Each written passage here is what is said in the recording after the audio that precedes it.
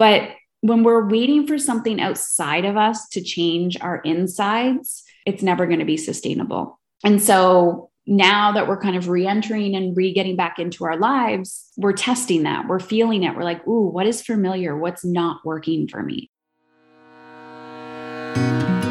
Welcome to Raising Adults, the groundbreaking parenting podcast that starts with the end in mind. We're your co-hosts, Dina Thayer and Kira Dorian. We created future-focused parenting to take families from surviving to thriving. So join us as we help you stop raising kids and start raising adults.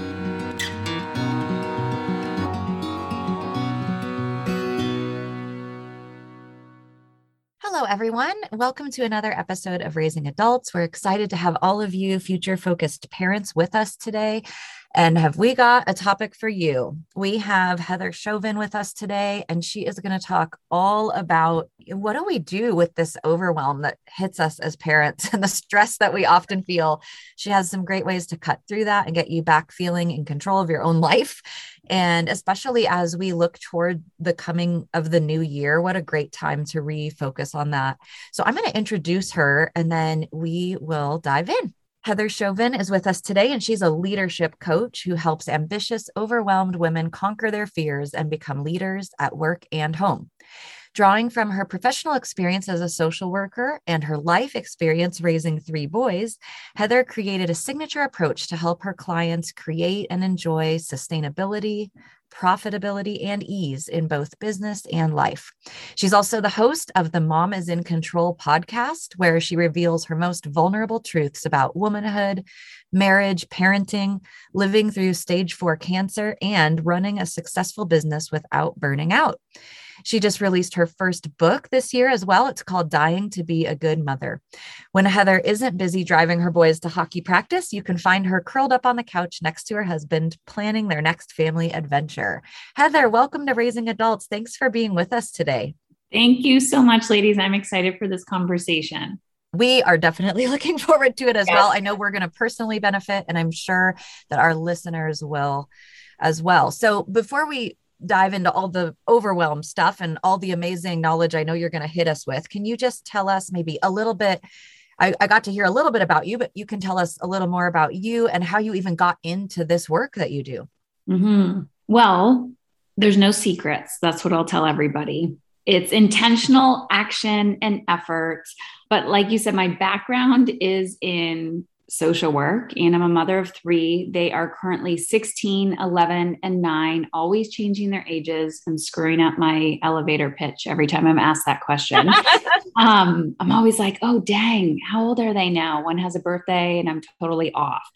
So motherhood, being a mother. So it was 16 years ago when I became a mother. I was 18 years old, and I already felt like I was failing as a mother. I remember looking at my son thinking, I screwed up. I did this wrong. I'm single. I am overwhelmed. I'm broke. I'm uneducated. I feel like the odds are against me. And yet there is so much possibility.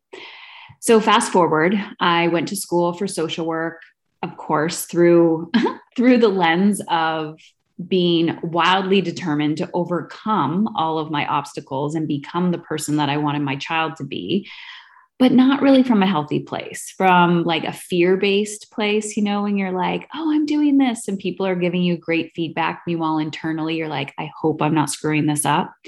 So I became obsessed with mental health, child development, because I was running away from wanting my son to never feel the way that I felt as a child, and trying to overcompensate for being a young parent.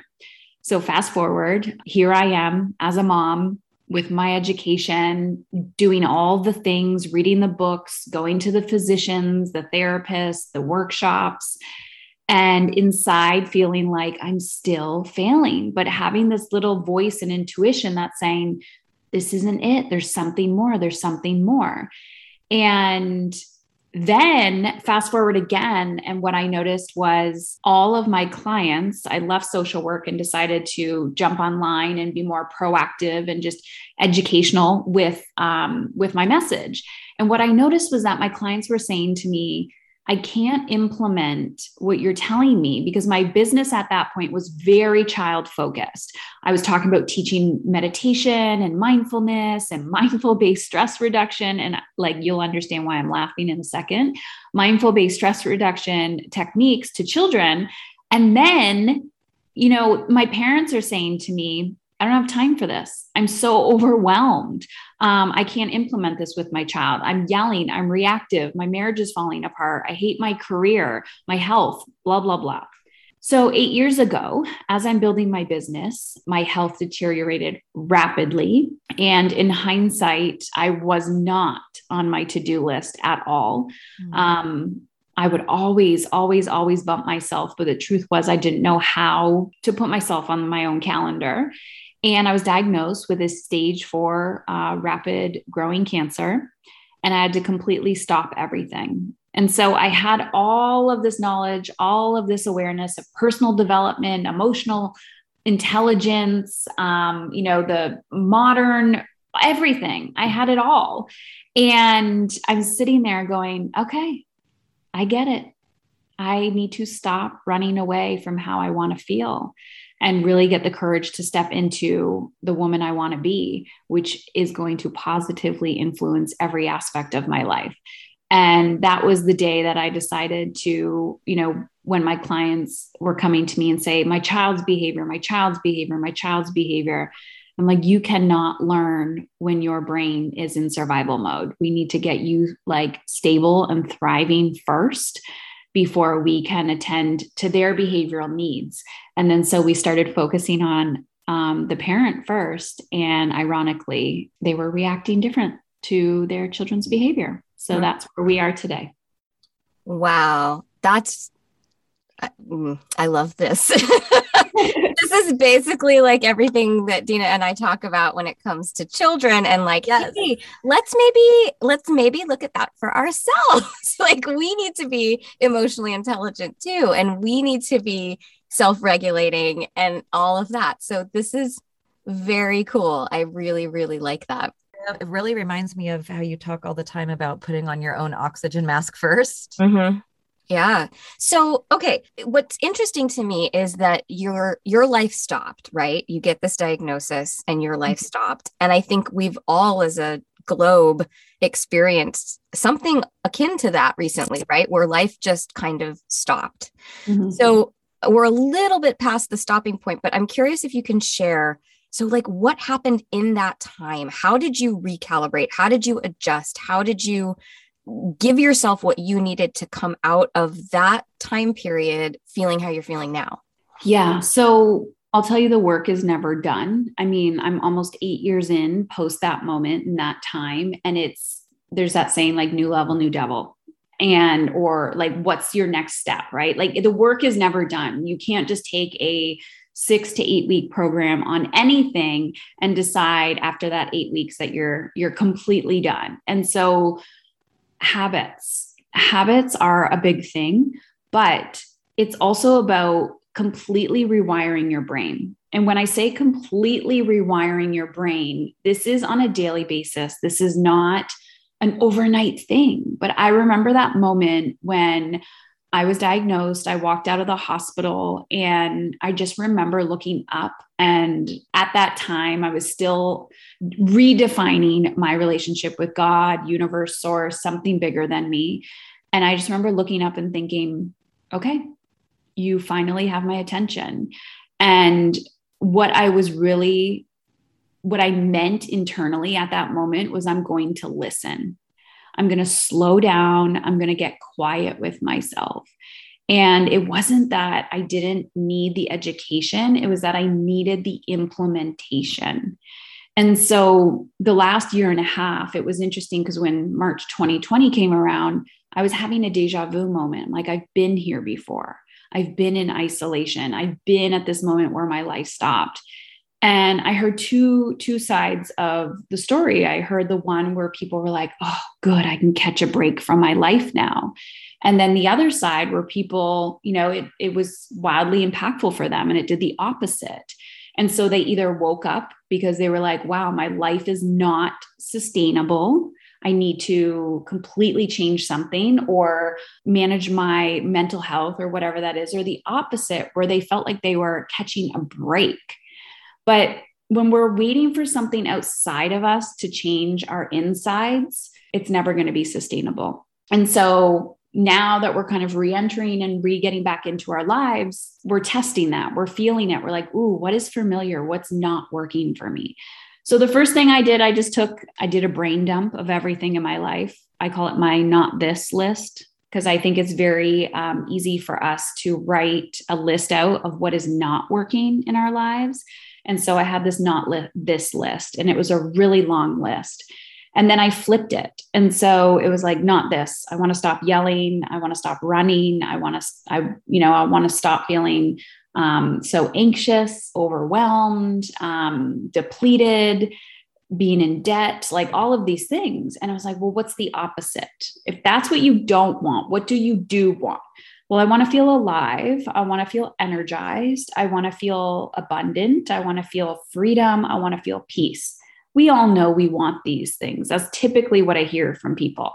But then we don't take any action to implement it. And then we have this all or nothing mindset. And so when I went into my everyday, when I had absolutely nothing, when I was coming home from treatments or I like completely exhausted, I would ask myself, how do you want to feel? Okay, well, I want to feel strong and energized. Well, right now I'm feeling dead inside and lack of energy. So what's one thing that I can do right now, like right now, to boost myself a little bit? And it was something like go take a shower, go sit on the porch, watch a show with the kids, just sit there and cuddle, reserve your voice, just talk slower, walk slower. And I watched that when I was asking myself, how do you want to feel? And I started kind of pivoting my actions, my words, my communication, my approach, my energy to my children, to my husband, to my work. Things changed. And then I realized that the thing I was always running away from wasn't necessarily, my excuses of, I don't know what to do, or I'm so overwhelmed. It was my resistance. And so for the last 8 years, I wouldn't say I've learned to master. I'm still developing a very intimate relationship with my resistance, my fear, and my guilt. And that to me are those 3 pillars, like fear, resistance, and guilt. If you learn how to master those like emotions within yourself, I believe you can get to anything. That's really powerful. There's so much about this that's standing out to me. I mean, I'm literally like texting myself notes, Heather, because I think the thing is you've said some things that Kira and I say all the time, but what I love and what's powerful is you're saying them in a new and fresh way. And I think sometimes, I know this is true for me, I'm guessing it's true for our listeners too. Sometimes you need to hear something several times, but then it strikes you in this new way. And that's maybe the impetus for the action, or the impetus for that change that's coming, because you hear it in a fresh way. It falls on you in a fresh way. Because we talk all the time about being intentional, but I've never heard the exact phrase you used, like, I wasn't putting myself on the calendar. I love that. That's really powerful. We talked about writing down your self-care in your planner, like making it a date, but putting yourself on your calendar. What a powerful way to say that. And the idea that we can't get complacent, right? This work is never done. There's always more to learn and more ways to grow and get past that resistance, fear, and guilt like you're talking about. And the other thing I think is really powerful is this idea of waiting for something external. What's the next system or plan or strategy that's going to solve it for me? And when we're waiting for that, it doesn't get solved. That isn't the key. That it's got to come from somewhere else, not just some great system.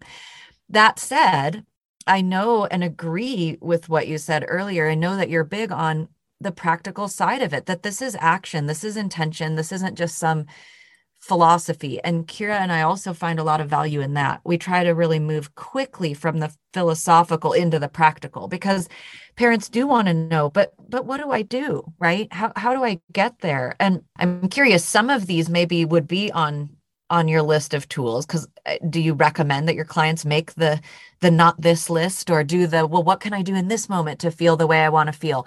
What are the things that not only that you just described, but what do you recommend for people if they're at that point where, hey, I feel like that rubber band that's stretched almost to the breaking point? What are some first steps I can take to be breaking out of that? What would you suggest? I feel like the options are endless for people, but what I will say is when you were talking, Dina, what came up for me was that, the whole mirroring, right? I think first we have to realize that what we want and desire for somebody else is really what we want and desire for ourselves. And that is very philosophical, but that's also called controlling behavior. Like there's a reason why my podcast is called Mom is in Control. It is one of the most Googled like SEO. Like I ask people all the time, how'd you find me? They're like, mom, control, parenting, control. When we want to control something externally, our time, our energy, somebody else's behavior, you have to realize that the reason why we're doing that is because we feel out of control internally. And if you can break it down, I am so practical, so practical. So the first thing, there's so many tips, there's so many strategies. Whatever you want or desire for somebody else, turn it back on yourself. Like literally write it down. I wish my children would listen to me. Cross out your children and put yourself. I wish I would listen to myself. What does that mean? I wish I could listen to myself. I get that that's a big philosophical question, but here's the point. Your body, your mind, your life is literally screaming at you. So sometimes the simplest things are pen to paper, which people resist. And it's just putting a 5-minute timer on your phone and writing down, this is my favorite journal prompt ever, because everyone's always like, I need journal prompts. This is my go-to all the time. Wouldn't it be nice if, because whatever you write after that sentence, wouldn't it be nice if ... just for 5 minutes. Wouldn't it be nice if I could have a glass of water? Wouldn't it be nice if I didn't have to work X amount a week? Wouldn't it be nice if I could have Fridays off? Wouldn't it be nice if I could take my bra off? Wouldn't it be nice if blah, blah, blah, blah, blah, blah, blah. Everything that you put under that is a desire from within you. And women walk around this earth pretending that they are robots, pretending that they don't matter, pretending that, when you really think about it, we probably take better care of our house plants than we do our own bodies. We water the plants and we can't remember the last time we drank water. And then people go from all or nothing, right? Like I had to break that mindset within myself of, okay, I'm either on the couch or I'm running a marathon. Like, how about I just get my shoes on and I walk around the block? And that's a huge success for the day. And so you have to remember that it's incremental change and you start to nurture yourself and bring yourself back to life. So there's a lot of things out there. And I think we get overwhelmed with all the tools and all the strategies. So back to basics, lock yourself in a room, lock yourself in the car, put a timer on or don't put a timer on. If you're going to be distracted with your phone, put your phone somewhere else, pen to paper. Wouldn't it be nice if, and give yourself permission to dump that out. This is so perfect with having this conversation with Heather about overwhelm and how busy and stressed we all get. I feel like it's just serendipity that we get to talk about Cozy, because this is the app that helps with some of that, right? Kind of cut through the clutter, get you organized. It's designed just for families. This is who it's designed for. And we're talking about this today. So, the fact that we're all reemerging, we're starting to kind of peek out of our little dens and get busy again. Your calendar can fill up. And I think it's great. And I know that your family personally uses this app. And so you can kind of attest to, hey, when things do start to pile up, it can really help to clear some of the ambiguity away and get you focused again and keep you on track. Yeah, it's great. And my favorite part is that it's free. It's just a free app there for you to get you organized. And you can just kind of put everyone's schedule in one place. It sends you little alerts and reminders so you never miss a pickup or a doctor appointment. It was named a must-have app for a better life by the Today Show. And that's kind of what we're talking about today is how can I just make life feel that little bit better. So here's how it works. Cozy tracks everyone's schedules and events in one place, and you have a shared color-coded calendar, which I happen to love. And then it reminds you about the events, so you don't have to worry about it. And it's super easy to get started. So all you have to do is go to your place that you download apps and look up the word Cozy, C-O-Z-I. It's the Cozy Family Organizer from the App Store. It's totally free, and you can download it today.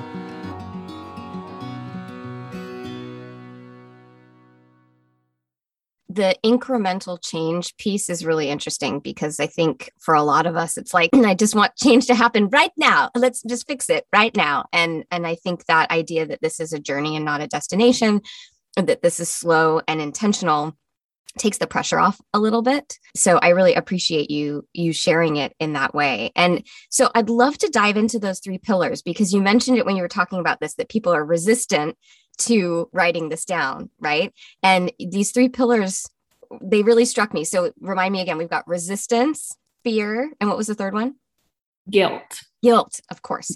So can you talk a little bit about those 3 pillars? And are there, maybe things that you suggest that people do to either notice when they're experiencing one of those 3 things, combat them as they experience them? Can you dig into that a little bit? Yeah. So I didn't even know that this is something that I loved talking about until, of course, I was going on my own journey. And so when I'm working with people, and of course, myself, I have to do the work myself first. I was working with them around their personal lives and then noticing that the same kind of patterns were showing up in their professional lives as well. But then we have this whole cultural conversation around burnout and overwhelm, and it's just socially acceptable. It's socially acceptable to be exhausted and burnt out, but not too many people are saying, hey, I'm actually not that. And this is why. That takes courage to kind of leave the pact and to talk about, okay, why aren't you? Right. And there's so much going on there. So for anyone who's finding themselves afraid, fear definitely coming up, or you are constantly riddled with guilt, and maybe you do or don't know what resistance is, or you're chronically overwhelmed. One, you're a normal human being, normal. It's not that other people don't feel these things. It's that they learn to not allow that emotion to run the show. So going back a little bit, when I talked about you have to listen to yourself, I started doing this, I guess you could call it, I don't know, whatever you want to call it, intuitive practice. But when I was extremely overwhelmed, extremely afraid, there's a story that I tell in my book. And I remember one night I was home from treatment. I was on the bathroom floor. I was curled in fetal position and I was paralyzed in fear, right? So we all know that feeling of being paralyzed in fear, feeling guilty, being paralyzed in overwhelm. And so I'm sitting there and I'm just like numb, but I'm crouched like in a ball on the bathroom floor. It's like 3 o'clock in the morning. I don't want to wake up anybody. I don't want to inconvenience them with my emotions. So I'm crying and I'm trying to like keep in the sounds and I'm trying to like keep my tears in. And I hear this voice inside of my head, like I'm listening to myself and it's like, I don't want to die. I don't want to die. I don't want to die. I'm like paralyzed in fear. And then all of a sudden, I said to myself, kind of like self-coaching, okay, how do you want to feel? Be present, Heather. You are right here in the room. You are not dead yet. Like today, in this moment, you're not dead. So stop telling yourself you don't want to die. You are not dead. What's the opposite? I want to feel alive. I want to feel alive. I want to feel alive. So then I'm like, how can I feel alive? And that's when it hit me. Because in that moment, I realized that I was living my whole life out of fear and I did not know how to feel alive. And so that's really when I started that practice that I call energetic time management, where I reverse engineer. And I talked a little bit about the micro habits and what you want to do. And guilt is the same thing. So when I feel really, really guilty, I'm asking myself, I'm self-coaching. I'm like, listen, and I literally talk to myself in third person, I'm like, Heather, is this true? Is it true by you going to the gym, by you going for a walk, by you investing in XYZ, by you, I don't know, making yourself a separate meal because you want to eat something different? How is that taking away from anybody else? How? Like, tell me. And I don't have any evidence. So it's like I'm proving the emotion wrong. I'm like, no, that's not true. Okay, I'm going to make that meal. I'm going to go for the walk. I'm going to create that space. I'm going to invest in the thing. And so it's not allowing the emotion to run the show. It's allowing yourself to feel it, but not act from it.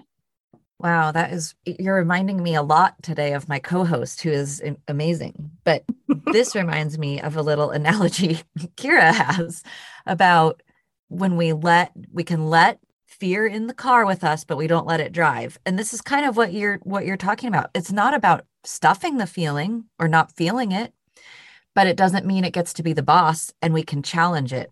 The other thing I really appreciated is that your method of challenging that feeling from trying to run the show is questions. Mm-hmm. And we really value questioning, walking our kids even through questions as they feel their big feelings. And yet here again, here's this fresh new piece to my ears of walking ourselves through that list of questions. I think that can be really powerful and kind of challenge those limiting beliefs that we all have that would have us be stuck in the fear or stuck in the guilt. So I think a series of questions is that's really excellent. And again, why are we not applying all these things to ourselves? I think that's even a challenging question we can ask. Hey, if I would do that for someone else, if I would do that for a friend, if I would do that for a family member, if I would do that with my child, why wouldn't I do that for me? Mm-hmm. And what this really reminds me of is at one time I was telling my therapist that I'm really working to put people and relationships over things and tasks. I want to focus on people and I want to be present in those relationships. And so I said, my real goal here is I'm working on people over tasks. And she said, what if you were one of those people? Ooh, that's a good one. And I feel like here's some other ways you are saying that same thing. What if you're one of those people? Hey, mom, to yourself, what if you're one of those people? What if you don't need to feel guilty about saying no to helping again with the PTF? You know, I think this is just really going to be so impactful for our listeners because we are big believers in going through that series of questions. Don't be afraid to peel back the layers and get under that complexity and that nuance and peel the onion, and you're definitely peeling it. Mm-hmm. So thank you for that. And thank you for just kind of challenging us to include ourselves in all the things we would want for other people. I mean, that's hugely important. And I don't know if it's been said quite that way on our show before. So really appreciate that. But before we wrap up, I want to give you a chance to kind of tell us how could our listeners connect with you if they want to know more? Tell us about your book. We want to know all the things.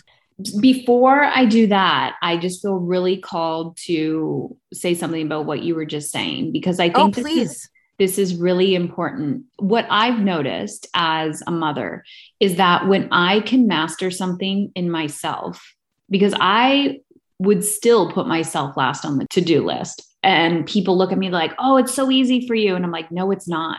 Some days I have to dig really deep as to my why, and I have to go way out in my circle to figure like, I got to dig deep. But here's the thing. When my children approach me with a big fear or a big dream or something happened at school, or they're just overwhelmed with schoolwork or life, or, they're just being human, I'm not triggered when I'm doing the work myself because I feel like I can teach them. And that's part of my big why. We forget that we are our children's teachers. We are the role models for them. They see us. And in the last year and a half, 2 years, most of us have spent a lot of time with our children. And I don't believe that, our children's behavior is a reflection of us, because I think part of that comment is very intertwined, that we're taking responsibility for everything that our children do. And I think we need to realize that they are their own being and they're going to have their own life journey. And we need to be respectful of that and their ups and downs as well. And they also need to learn to take radical responsibility for their actions and how they want to feel. But when they do have feelings or life circumstances, it's like, if you don't know how to hold space for yourself, if you don't know how to challenge your own resistance, if you don't know how to look fear in the face and say, hey, you're sitting in the passenger seat today, I'm running the show. How the heck are you going to teach your child to do that when they're afraid of something? Or are you just going to go in there and rescue them? So when we're like, I still can't do that, Heather, I feel really guilty. Don't make it about you. Make it about the impact that you're going to make, because you're a leader, you're a role model. So if you want to get more of me, I talk a lot about this on my podcast, Mom is in Control. My book that came out in March of 20, I was like, what year did it come out? I don't even know what year it is anymore. I think it was this year it came out. Dying to be a Good Mother. You can listen to it on Audibles as well, or purchase it online anywhere books are sold. And find me on Instagram at Heather Chauvin. Awesome. Kira, I just saw you come back from being muted. And I was like, I wonder what she's saying behind her mute button, because I just know that you in particular were interested in this topic because of what it's been like for you for the last year and a half. So I'm curious, how has this half hour been for you? Oh, it's been amazing. And I think a lot of what Heather's saying is spot on, right? That how can we teach our kids if we aren't teaching ourselves and exploring those same discomforts? Because it is, I think for me, what stuck out was the resistance piece, because I think we as humans, we resist, going against status quo. We resist doing even what we know is best for us, right? And I think it's uncomfortable to do these things, especially as women, I think in particular, because we're not told that we should, could, can. But to push through the discomfort of that, if we are doing that, it's a whole lot easier to help our kids learn how to do the same thing. And that's so very important. And Dina, you and I talk about the modeling piece all the time. So I really love it. And what it's reminding me of is, one of the things I've shared on the show before is that over the pandemic, I started working out because I really needed it. And I had to push through that resistance of, oh my gosh, I'm ignoring my kids again, because I have to ignore them while I'm working, and I have to ignore them, while I'm doing the laundry and all these other things. And they were home and I felt like I was constantly ignoring them. And this feeling of like, now I'm going to ignore them by choice for something for me.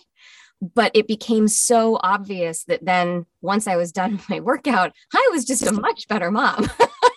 Yeah. It was worth it, for everyone, for me to take that time. And so I think more of that and the resistance to go back to how it was, the resistance against my life is supposed to look busy for it to be fulfilling. I mean, that just is really what struck me most from this conversation. So thank you, Heather. And Heather, you're also speaking our language. I was noticing how many times I was like, yes, we talk about that. I mean, especially this piece about we can't really teach our children to do something. Mm-hmm. And we are our children's first and best teachers. We say that all the time, but we really can't teach them if we're not implementing those things ourselves. And it really brought up for me the nurture piece, Kira. I know this will probably resonate with you, but if we're learning to question and deal with those big feelings that crop up for us, it also really not nurture, the normalizing piece. I think it really brings great stories to light for our kids about the ability to empathize and say, that happens for me too. I get scared, I have to challenge my fears. And I just think whenever we can normalize for our kids and make them aware that what they're experiencing is not unique, they're not an island, they're not some kind of bizarre anomaly, then that's really helpful and loving too. So this has all just been great. And listeners, I know that you've probably gotten a lot out of this too. Please don't fret if you're concerned about, hey, how will I find her and all the things, because we're going to put all that great stuff in the show notes as well. You'll be able to connect with Heather if you want to learn more, if you want to work with her, if you want to get a hold of a copy of her book, that will all be there for you. So we encourage you to check all that out. And we also look forward to bringing you some more Raising Adults next week. Please, in the meantime, if you haven't already, follow the podcast on your favorite app. And remember, you can also, in a pinch, listen right on our website, futurefocusedparenting.com. And we always announce those new episodes drops, and there's quotes and parenting tips on our social. So Facebook and Instagram, you can find us at Future Focused Parenting. We look forward to being back with you next time. Raising Adults is produced by Kira Dorian and Dina Thayer and recorded partially in Kira's laundry room, partially in my coat closet. Editing by the amazing Allison Preisinger, music by Seattle band Hannah Lee. Thanks for listening.